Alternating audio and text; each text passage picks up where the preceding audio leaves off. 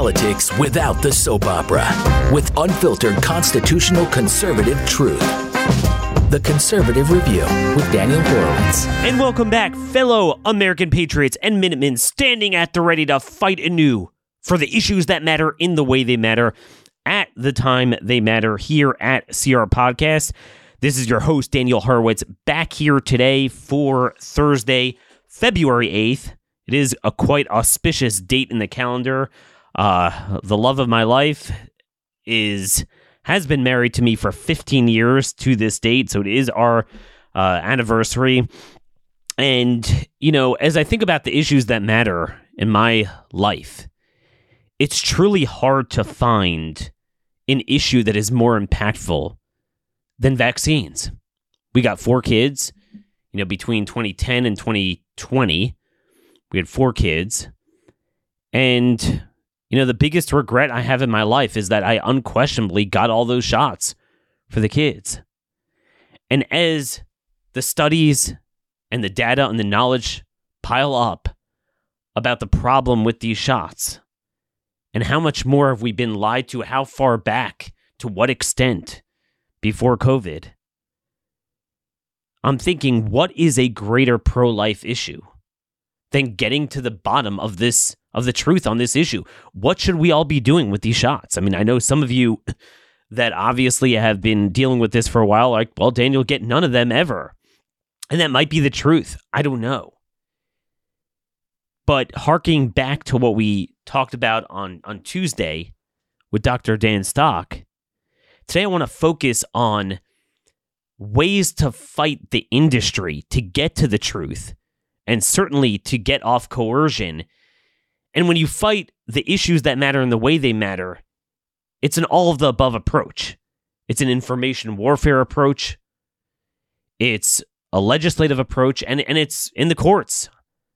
I don't like the courts, but, where we could find a weakness in the vaccine mandate culture in the schools, we need to expose it. So we're going to have one of our favorite guests coming up soon to discuss what he thinks is potentially a winning strategy, possibly the biggest vaccine case to go to the Supreme Court, maybe within the next year. And he's also working on some other cases. So I first want to go down the list and give you a little bit of an update on what I'm working on legislatively, information-wise, and let's do a little bit of a give and take that you can take back to your state legislatures. Just again, I apologize today.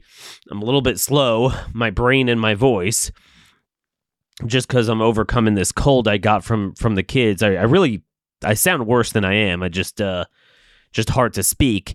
So you'll be done with me soon, and we'll have Brian Festa on in a couple moments. Okay, first, West Virginia, HJ Res 24, if you want to look this up. My constitutional amendment has been filed again by Delegate Worrell, and this is something that we need to see in every state. If it is not yet too late to introduce a resolution or a bill, try to get this from one of your favorite members in your state. The right of a person to refuse any medical procedure, medical treatment, device, vaccine, or prophylactic shall not be questioned or interfered with in any manner. The right of a person or public accommodation to public accommodation and equal protection of the law shall not be denied or infringed upon because of the exercise of the rights contained in this section. So what this will do is, whether it's school, employment, all that stuff, at a minimum, as we try to discover how many of these shots are downright problematic, what we do know is that nobody should ever be forced to get them. And again, in most red states, we are not home yet. And speaking of that, we still have not fully banned mask mandates, even among state and local governments in red states, much less the private sector. So we got Idaho HB 396. Hopefully we'll get a vote on that soon. No state or local mask mandates. We also have an Idaho HB 397, which forces the state, if they immunize your kid or yourself or as an adult, you have to sign a waiver opting into the vaccine registry so they can't automatically track you. And then connected to that, but not with the exclusion of that, is we know states have a bunch of data on our vaccination status for better, for worse. Whether it's full data or whether we do get people to opt out, but there's certainly a lot of people opting in. We had a guest on the show a while back, John Bedouin, who is a smart data guy. And his whole shtick was pairing up death certificate data with ICD-10 codes and trying to correlate that to, vaccine take-up. But what if we had in each state a mandate that the Department of Health track and then publish the data on death certificates, anyone who died, paired against the date of immunization? That would be the game changer to blow this wide open. Now, look, on COVID, we have, like I said, we have 1 million data points. I don't even think we need this. But this is important because I'm just going to tell you, right now, you're never going to get Republicans to touch the other vaccines because, like I said, they're not even fully touching the COVID shots, even at the mandate level in the private sector, much less getting them off the market. And it's sad. I've spoken to some friends of mine in various GOP supermajority legislatures, and they'll tell you, there's just no appetite. You come down for the hearings, and it looks like California. All of the witnesses are a bunch of leftists, and we're just not making any progress. So John Bedouin wrote a bill. I forget the author, the guy who introduced it, because Bedouin's not in the legislature, but it's in New Hampshire, HB 1661. Look it up. And I believe this is the best data bill out there. It's not just a matter of data. It's a matter of changing the entire culture of how we track vaccination. And if we could get this enacted in every state, if the safety signals about the other vaccines are as bad as what people like Aaron Siri believe, this should vet them out and blow it wide open. So again, we have to fight it in information warfare. We have to fight it in the legislatures, and this does both of them. So HB 1661, New Hampshire, just look it up. It requires that every death certificate of an adult have the date and info of the vaccines included. So any vaccine they got within 2 years of death, which vaccine, what was the date, what was the lot number, couple other, information, the dosage. And then for children, any child that dies, it requires all their vaccination. And his idea is, if you were to track that over time, the amount of math equations you could plug in to demonstrate causality is off the charts. If you were able to then show, because if we are right, COVID definitely were right, but, if people like Aaron Sear are saying, look, there are kids, all these cases of SIDS where 10-month-old babies just die and we've accepted it, and it goes on like that. We should be able to see that signal, and that is the way, sorry, to blow this wide open. So they have to track that on the death certificates. Then every quarter, the Department of Health has to tabulate those total deaths, meaning how many people died with after having gotten a vaccine within a day, within 3 days, within 3 weeks, within 10 weeks, 25 weeks, and 1 year after getting a vaccine. And then they put out a quarterly report. He has another requirement for annual report. That's just real short form. Maybe we'll get him back on the show soon. But New Hampshire HB 1661. So, obviously Republicans are not going to want to readily go into other vaccines, but this is the way to track it. How could you oppose this? If they are that safe and effective, you should not see any strong signal correlating deaths with, immunization dates. But this is what any sane country and state would do. This is a pro-life bill. We have people dying left and right, okay? I mean, the signals are off the charts. Off the charts. This is from Bloomberg. The UK saw an unusual spike in middle-aged deaths. 40 to 44-year-old mortality was the worst for the first half of 2023. Number of age-standardized deaths per 100,000 rose 6% in the same period, following 2 years of declines. So that can't be the COVID virus, because it's too late in the game. We have tons of these data points. This is now public knowledge. Everyone agrees that young people are just dropping dead. I don't understand. We created a movement for 60 years now. It's starting to wane now. They're going back the other way. But generally, most mainstream Republicans are very strong into abortion. And every legislative session of my lifetime has always been about abortion. But here's the deal. Nobody is encouraging you and certainly mandating you to get an abortion. None of you listening to this show are going to get an abortion. I'm not saying we shouldn't ban it. I'm just saying that if you believe that we should put in so much political capital into this issue by a factor of 1 million, this is mandated. I mean, a friend of mine just had to, in healthcare, had to get a flu shot. There's dozens of studies showing it tamps down your cellular immunity. That's a life issue. We need to get to the bottom of this once and for all. And I believe that John Bedouin, and I really applaud him for not just, playing around with data, but actually trying to get change. This New Hampshire HB 1661, this is really where it's at. And, this is something that we need in every state. So I want you guys to look it up, and you'll see it's written very simply, exactly the sort of data that is expected of whatever the State Department of Health is that keeps track of the death certificates, and then to tabulate it and publish it. This is the way it goes.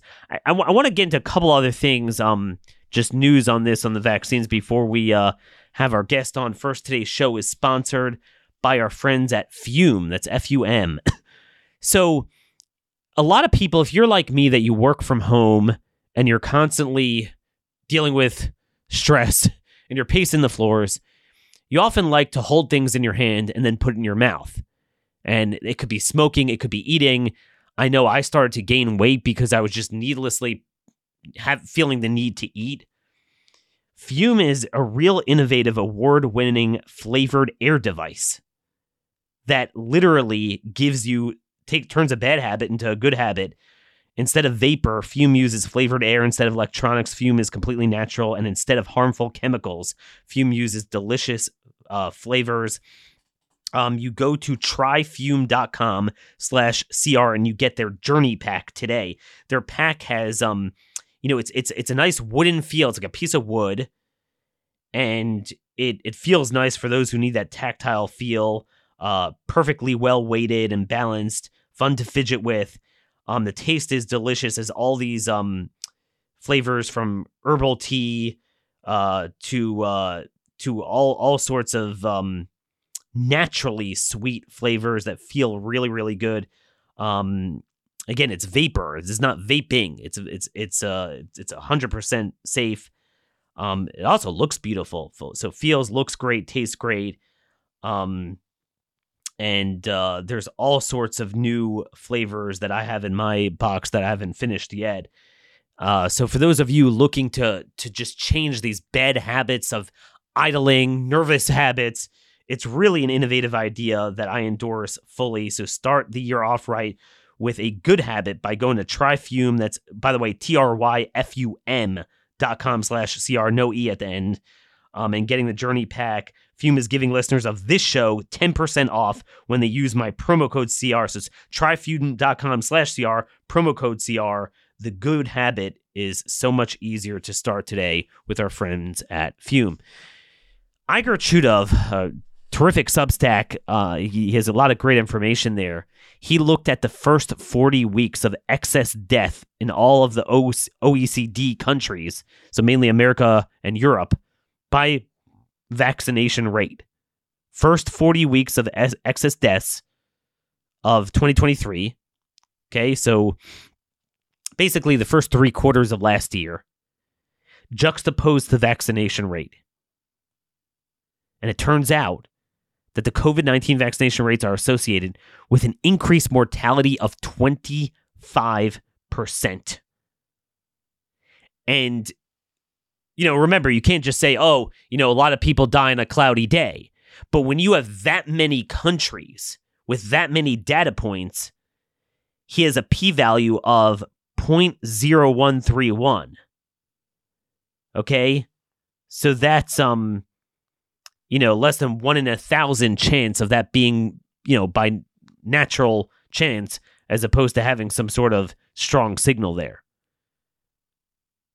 If you look up in academic research, that's borderline between strong and very strong correlation. So, again, this is something we've said before. As of last year, the best study we had from Rankert in Canada was likely 18 million deaths. But, when you look at the long-term diabetes exacerbation, the long-term immune suppression, autoimmune, and God knows what else, and then now the cancers, this is just the opening act. That's just the short-term cost of this. The Heart Group, our friends at the UK, we've had some of their researchers on the show before. They found that calls to ambulances in the UK for life-threatening conditions were stable at about 2,000 per day. Actually went down during lockdowns. But then during the rollout of the vaccine, they rose to 2,500 per day and have remained at that level since. And they make it very clear the correlations with the vaccines, not with the take-up of COVID itself, which, of course, was a bioweapon forcibly unleashed upon us as well. One other study I want to get to before we get to Brian is Alberto Beretti of the Melbourne Institute of Technology.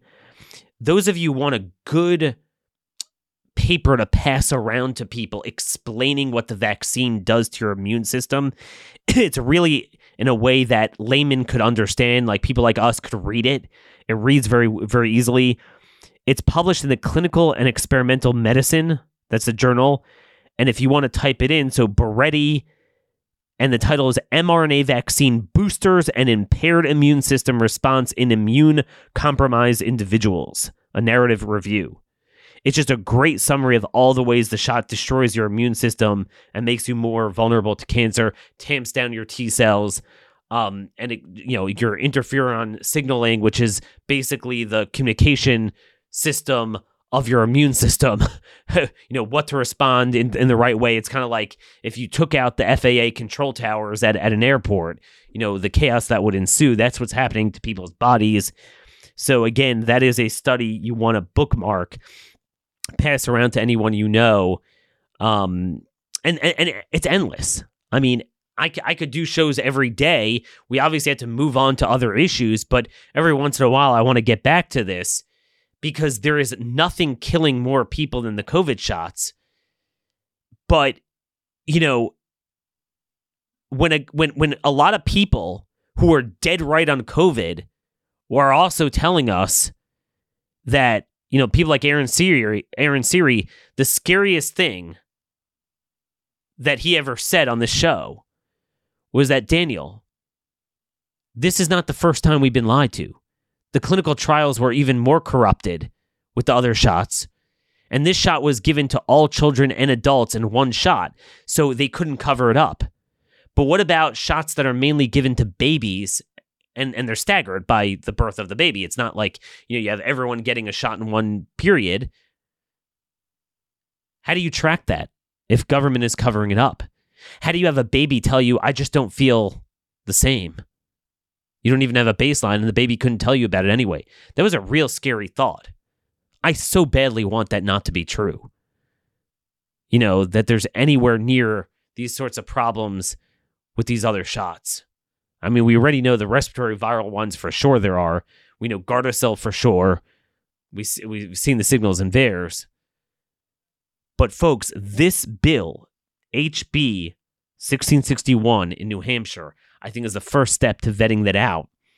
And obviously, we got to at least push medical freedom that will foster a climate of A, evacuating ourselves from mandates, and then B, inducing more knowledge in the culture that we could start getting to the bottom of this. But then there's also the courts.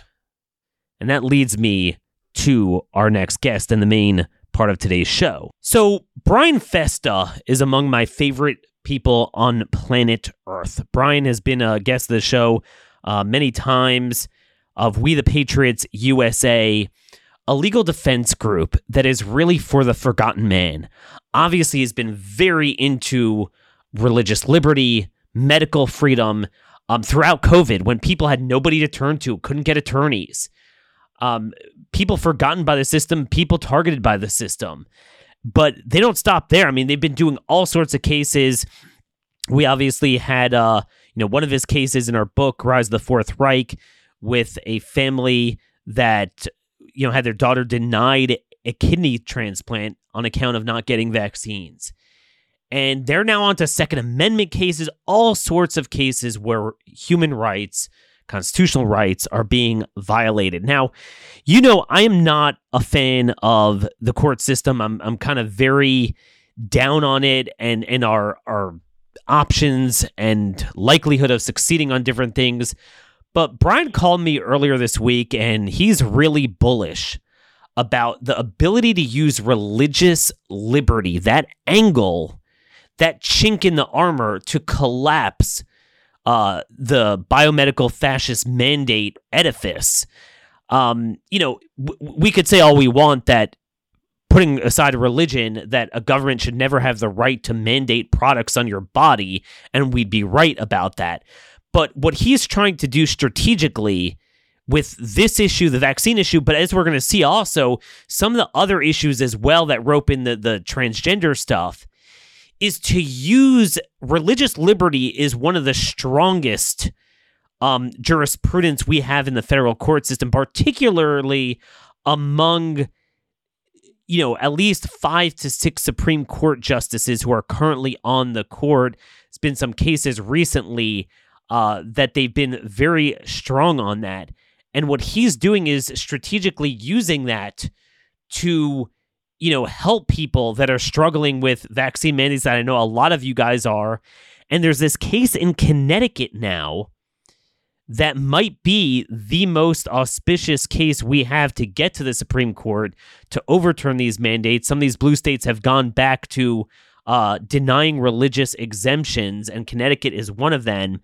And Brian has a case that might be pretty close to going to the Supreme Court. And he is with us today. Again, WeThePatriotsUSA.org, WeThePatriotsUSA.org. Guys, I do not recommend too many organizations. They sit and grift. This is one that has product to show for it, so donate generously. But I want to get to some of their cases. Hey, Brian, it's been way too long. Thanks so much for contacting me and informing me about this, and thanks for joining us today. Well, thanks, Daniel. I am so happy to be back and excited to talk about all these things with you today. All right. Well, I talk you must, because my voice is messed up, my nose is stuffed, and we have this Connecticut case. Now, I have watched a lot of bad circuit rulings, like we had here with the Second Circuit saying that Connecticut could deny religious exemptions to their vaccine mandates in school. I've watched a lot of these cases where I do not see the Supreme Court granting an appeal, and you have bad rulings stand. It's been very frustrating. Why are you confident or optimistic about this case, and why is this case so important? Yeah, well, to start, this is the closest we've ever come to Supreme Court review on this issue. And I think it's in large part due to the fact that Connecticut did this so foolishly, right? So in California, New York, and Maine, and the other states that have repealed religious exemptions to mandatory school vaccinations, they didn't grandfather in this large swath of students. In Connecticut, it was some 8,500 students that they left the religious exemption in place for. Now, that sounds like a great thing. So if you had one already on file, you could continue sending your kids to school. But when you dug deeper into it, it was really foolish and was really a horrible thing, especially for families that were still having children or who had children that were too young to attend school yet. So you had, okay, your older brother or sister could go to school, but now, little Susie or Billy or something couldn't attend school, right? And so that was really dividing families. But then also it exposed the Connecticut legislature's lie, which was that there was a public health crisis in Connecticut that warranted eliminating the religious exemption, or that was caused by too many people using the religious exemption. Connecticut had among the highest, still does, but even at the time this was repealed in 2021, April of 21, had among the highest vaccination rates for MMR in the country. And that was the main one they focused in on. They zeroed in on the MMR. They were worried about measles outbreaks. We don't want to be like Disneyland in California in 2015. They were so worried about that, supposedly, that they needed to eliminate the religious exemption. But when you break down the data, there was zero. Number one, there had been no outbreaks of measles like that, like anything like California or even Rockland County in New York or any of these other areas had seen. But also, there was no evidence that religious exemption use was causing any kind of disease at all, and never mind just measles, but any kind of what they call vaccine preventable illnesses in Connecticut. So if you grandfather in 8,500 students, they call it a legacy exemption because I guess it's not politically correct to say grandfather anymore for some reason. But this legacy exemption, there's 8,500 students. How can you say with a straight face that there's a public health crisis, that there's a compelling government interest here, which is what's required under strict scrutiny in the First Amendment? I'll talk about that in a moment. We have to get there first. But they have nowhere to go. There's no way they can prove that there was a compelling government interest here because there was no public health crisis. And then even if they were able to prove that, they'd have to show that they solved their problem. They addressed this compelling government interest by what's called the least restrictive means under the law. Well, kicking kids out of school isn't the least restrictive means. There would be plenty of other ways. And they didn't even look at the kids who just didn't have their paperwork turned in. So there were actually more children in Connecticut than used the religious exemption that their parents just never turned in paperwork for them. They were just what's called non-compliant. They didn't do anything in the law to address those. So their argument is just not based in any shred of logic, completely falls apart.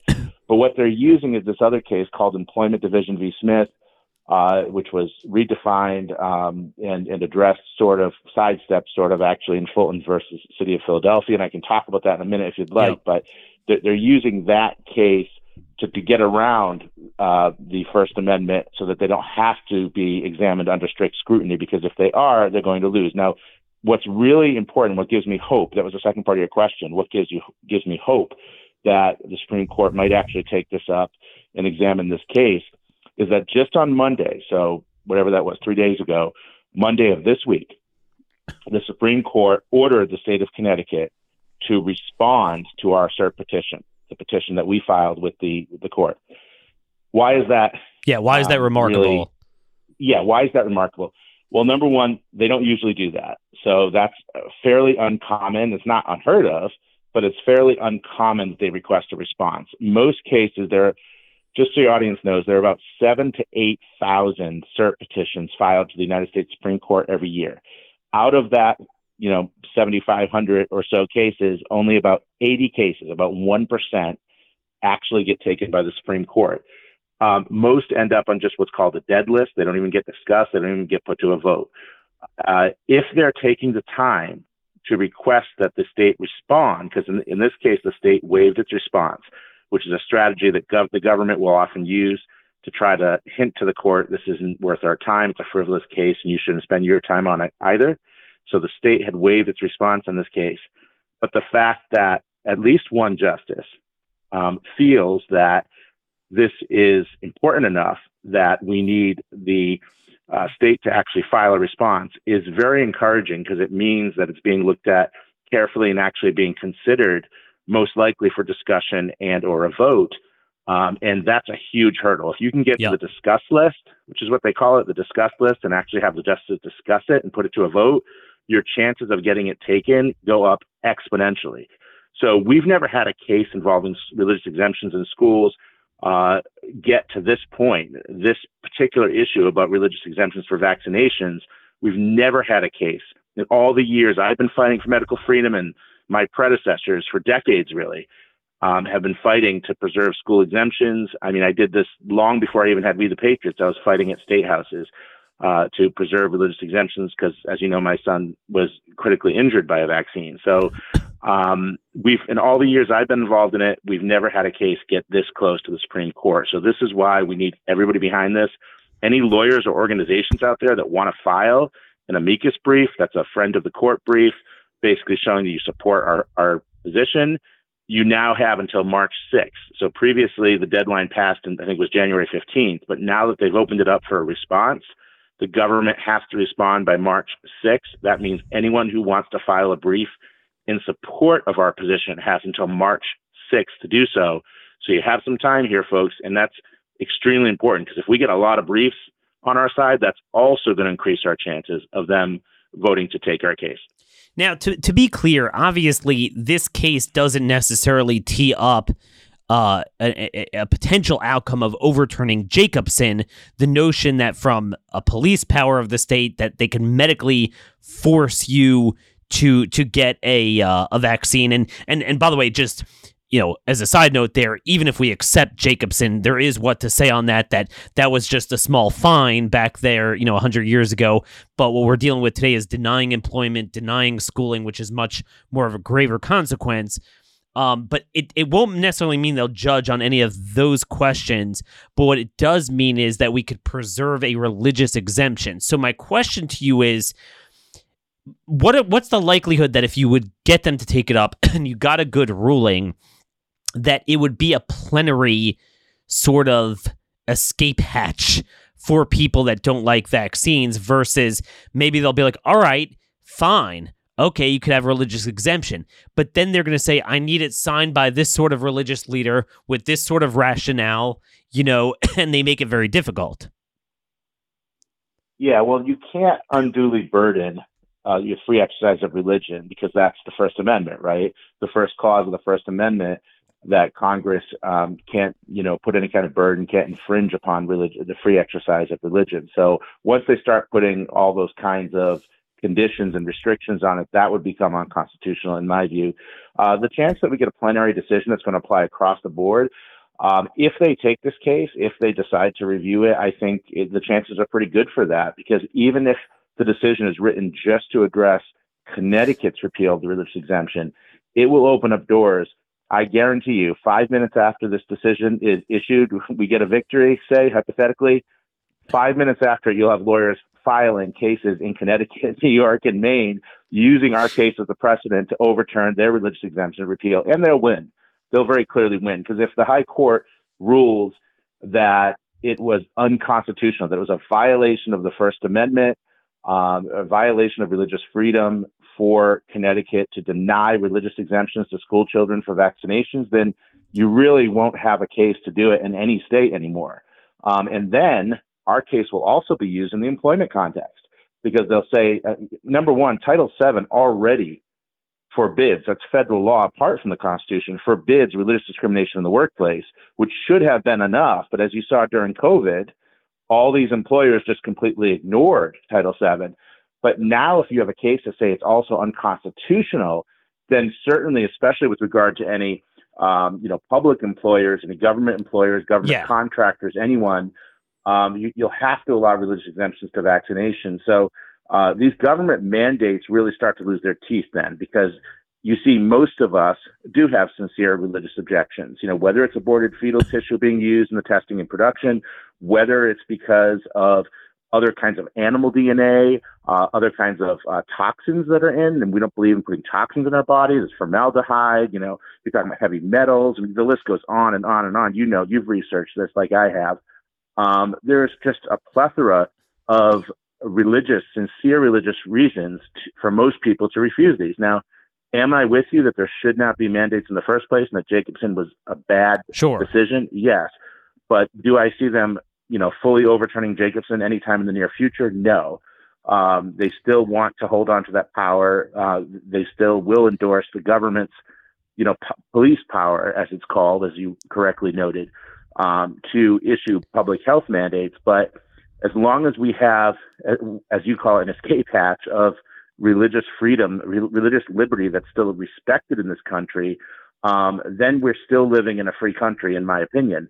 I know some will disagree with that and say just the mandates are unconstitutional, but you can say that till you're blue in the face. The Supreme Court doesn't say that. They're not going to say that. So we have to be realistic and find a strategy that's going to actually win. So why are you so confident that this strategy, you're confident that the religious liberty jurisprudence already on the table from some of these same justices would dictate this outcome? So let's say, for example, because this is really the most common problem we have, I get from a lot of people, it's medical schools, it's the hospitals, nurses, doctors. I mean, the medical profession really is the big problem now, where the states are saying you got to get all sorts of shots, flu shots. I have a friend of mine who just texted me all upset. He got the flu shot and he's been out with the flu for 4 days. But he works in the medical field. That's really where this is very applicable. So why are you confident that the religious liberty jurisprudence of, say, that Fulton case with Catholic adoptions from Philadelphia, and I want you to discuss that, would overpower what they'll say is, look, the state interest of people working in the sacred healthcare field, and you don't want those iwi disease-ridden people, because of course the flu shot with its 14% efficacy according to CDC, is just going to stop that. But that's what they'll say, that in a medical profession there's going to be a real heavy-duty state interest. Why wouldn't that interest be able to survive an assertion of a religious liberty right?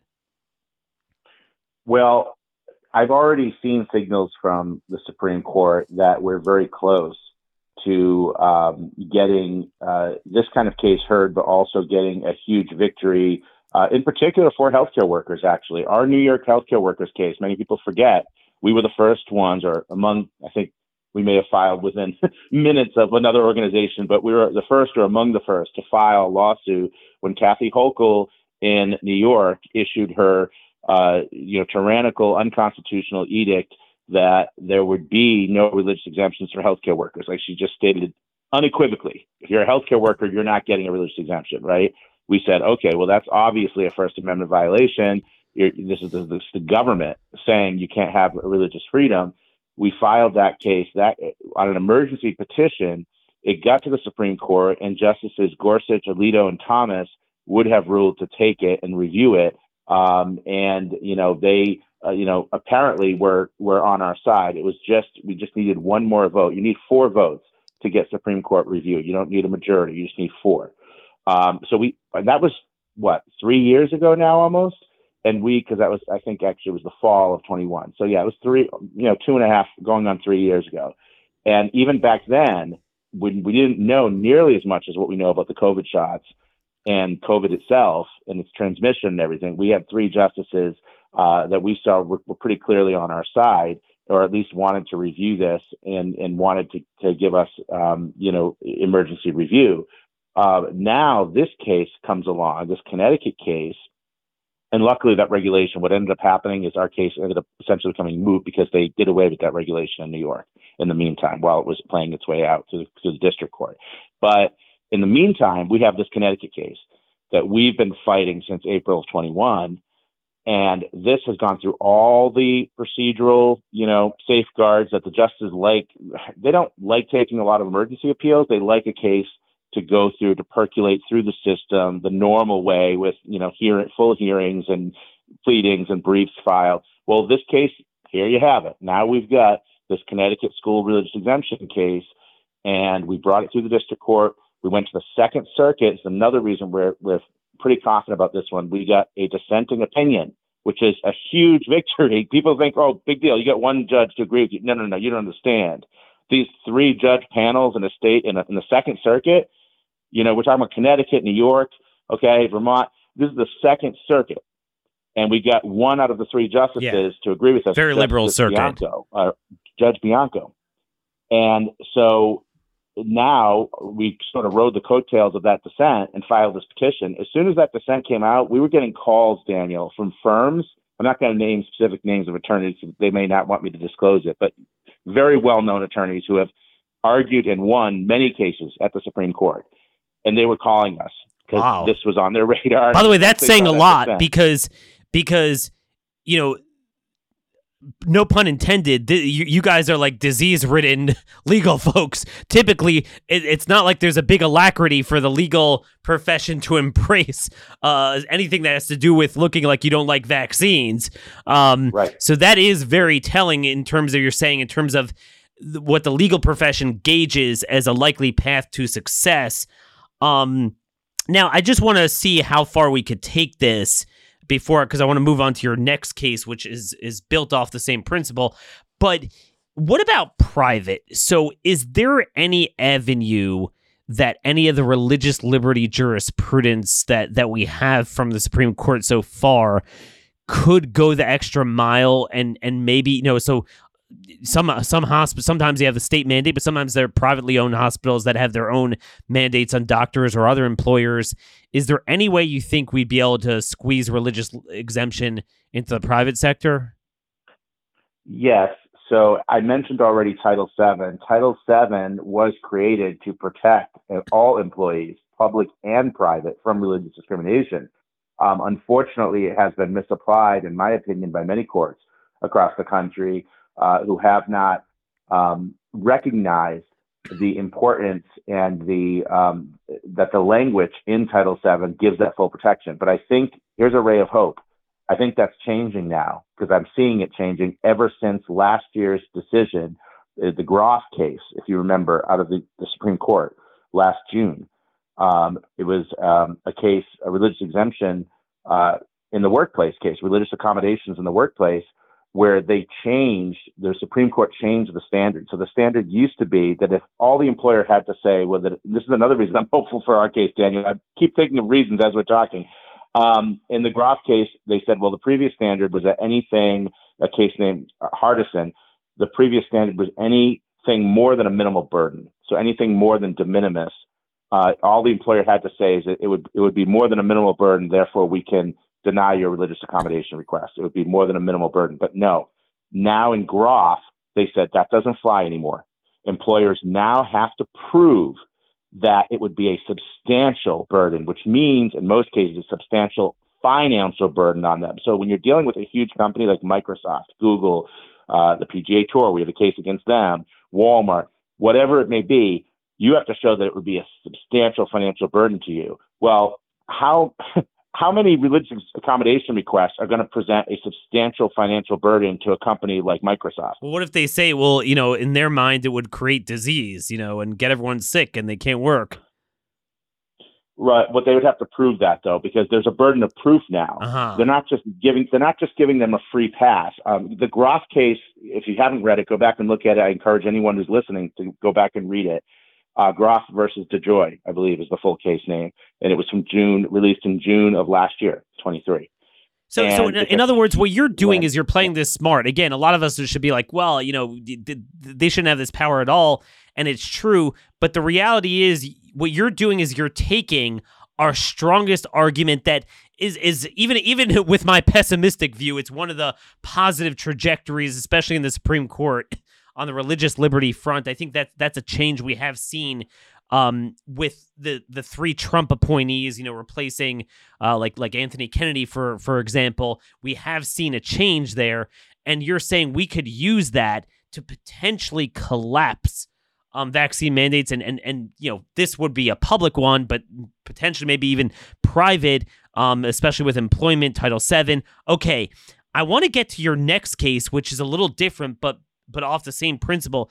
And again, I mean, so many people come to you that are just wronged by our government or society. You have a Oakland, California teacher who was fired for not using transgender pronouns in a kindergarten.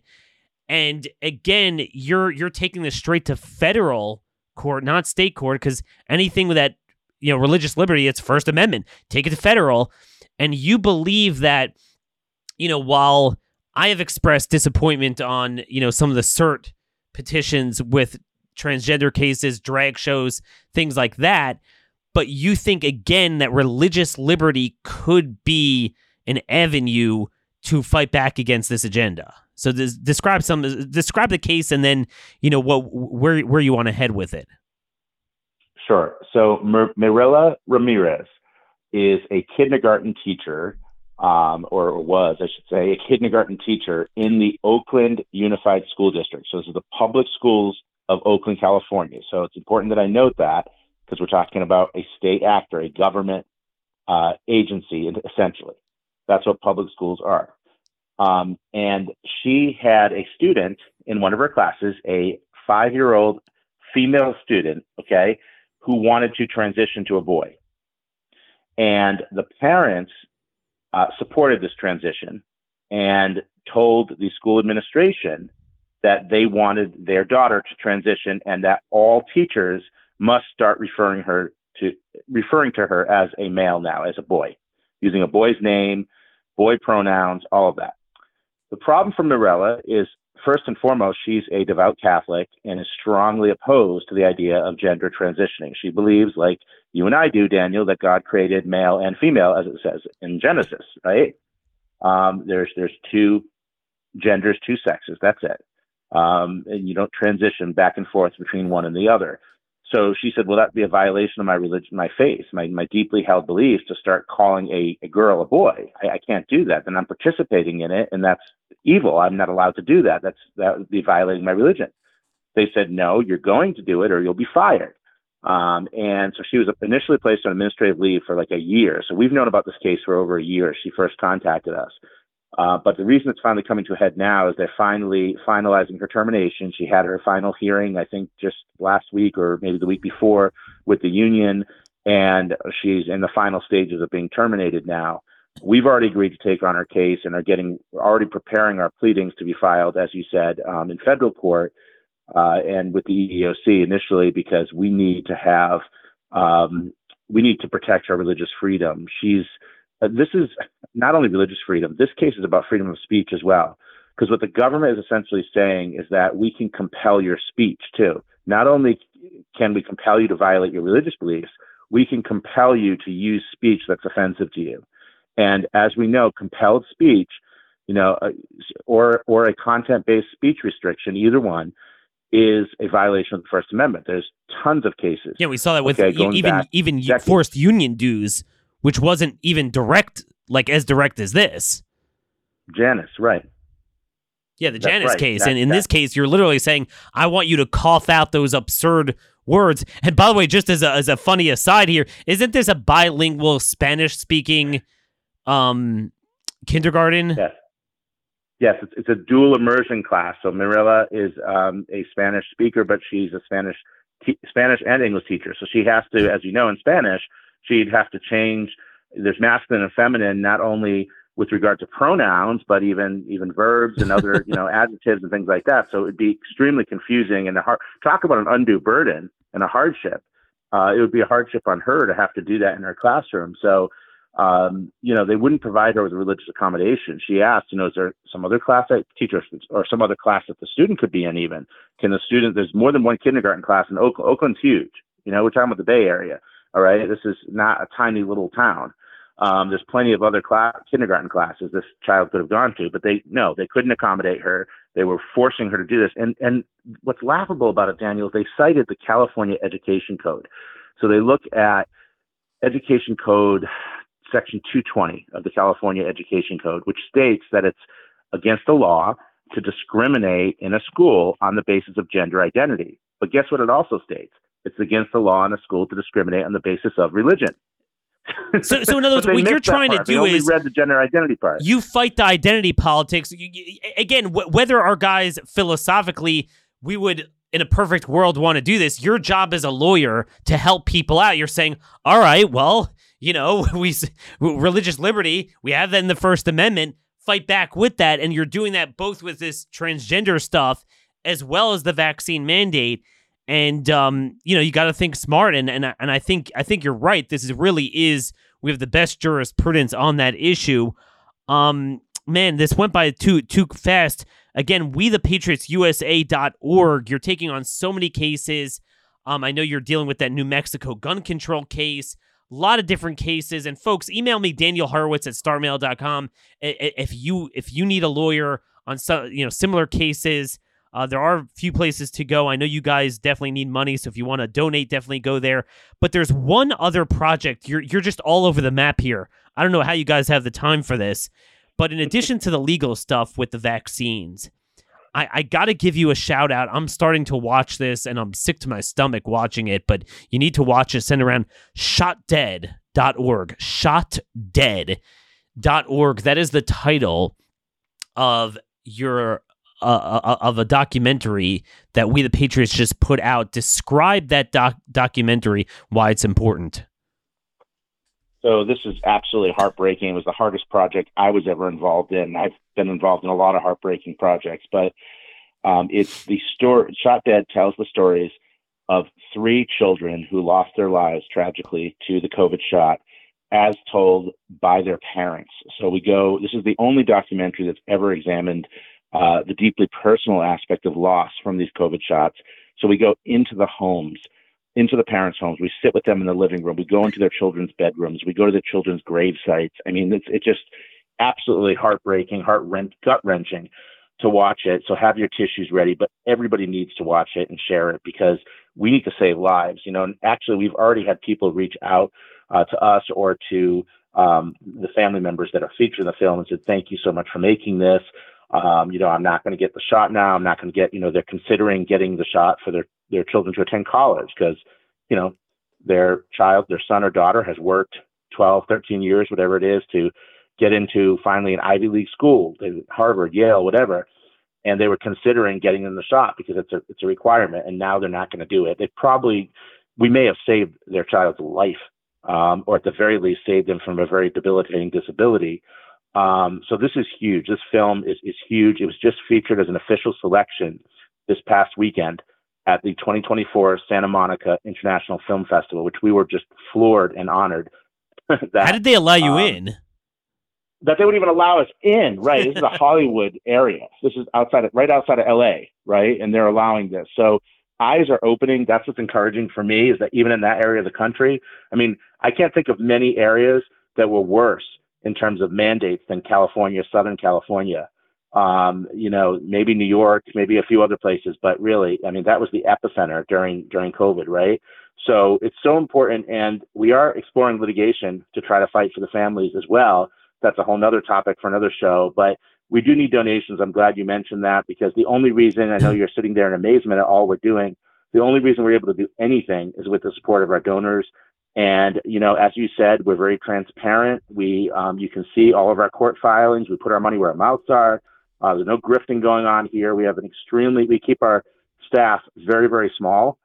We would like to grow it at some point, but right now, the money needs to be going primarily to help people, to help these families, these victims. Mirella Ramirez, we just talked about her. She's got a fund on our webpage. We don't have very much in there yet, but we need to raise money because last year was a tough year with Bidenomics, with this planned orchestrated economic downturn. Last year was a really, really tough year for us in terms of fundraising. So we didn't get, even though we did great things, we did more than we've ever done before. Our funding was the lowest it's ever been. So we really do need people to get behind us, because we can't survive forever just, front loading these lawsuits. No, I mean, the hours it takes to put together the briefs and obviously in a way that it's not just frivolous, but that you want to get somewhere. wethepatriotsusa.org, and you could donate specifically to Mirella. A woman standing up to this. It would be so easy. Just keep your job and, go along with this nonsense. But she stood up for that, and you're standing up for those people. And again, the film is free, shotdead.org. It's a little over an hour. Go watch it. It's heartbreaking, but pass it around to your friends, relatives. If you have a case, let me know about it. Again, email me, Daniel Horowitz at starmail.com. And that's the thing, the truth about vaccines. It's an information warfare. It's legislative. You're picking a court angle, particularly with religious liberty. And then there's the storytelling. the storytelling, the emotion, which the left preens on so well, and we've not done such a good job of that. So I think that's what you're doing, shotdead.org. That's what today is all about, using all the tools that God has given us. There aren't that many, but the ones that we have to fight back against this just demonic system that needs to be exposed, and starting with certainly at least freedom, no mandates. So Brian, I applaud you for your work. May God really bless your work, and may your house increase. And folks, all of you, thank you for listening. If you have any question for Brian, email me. Till tomorrow, God bless you all, and thank you for listening.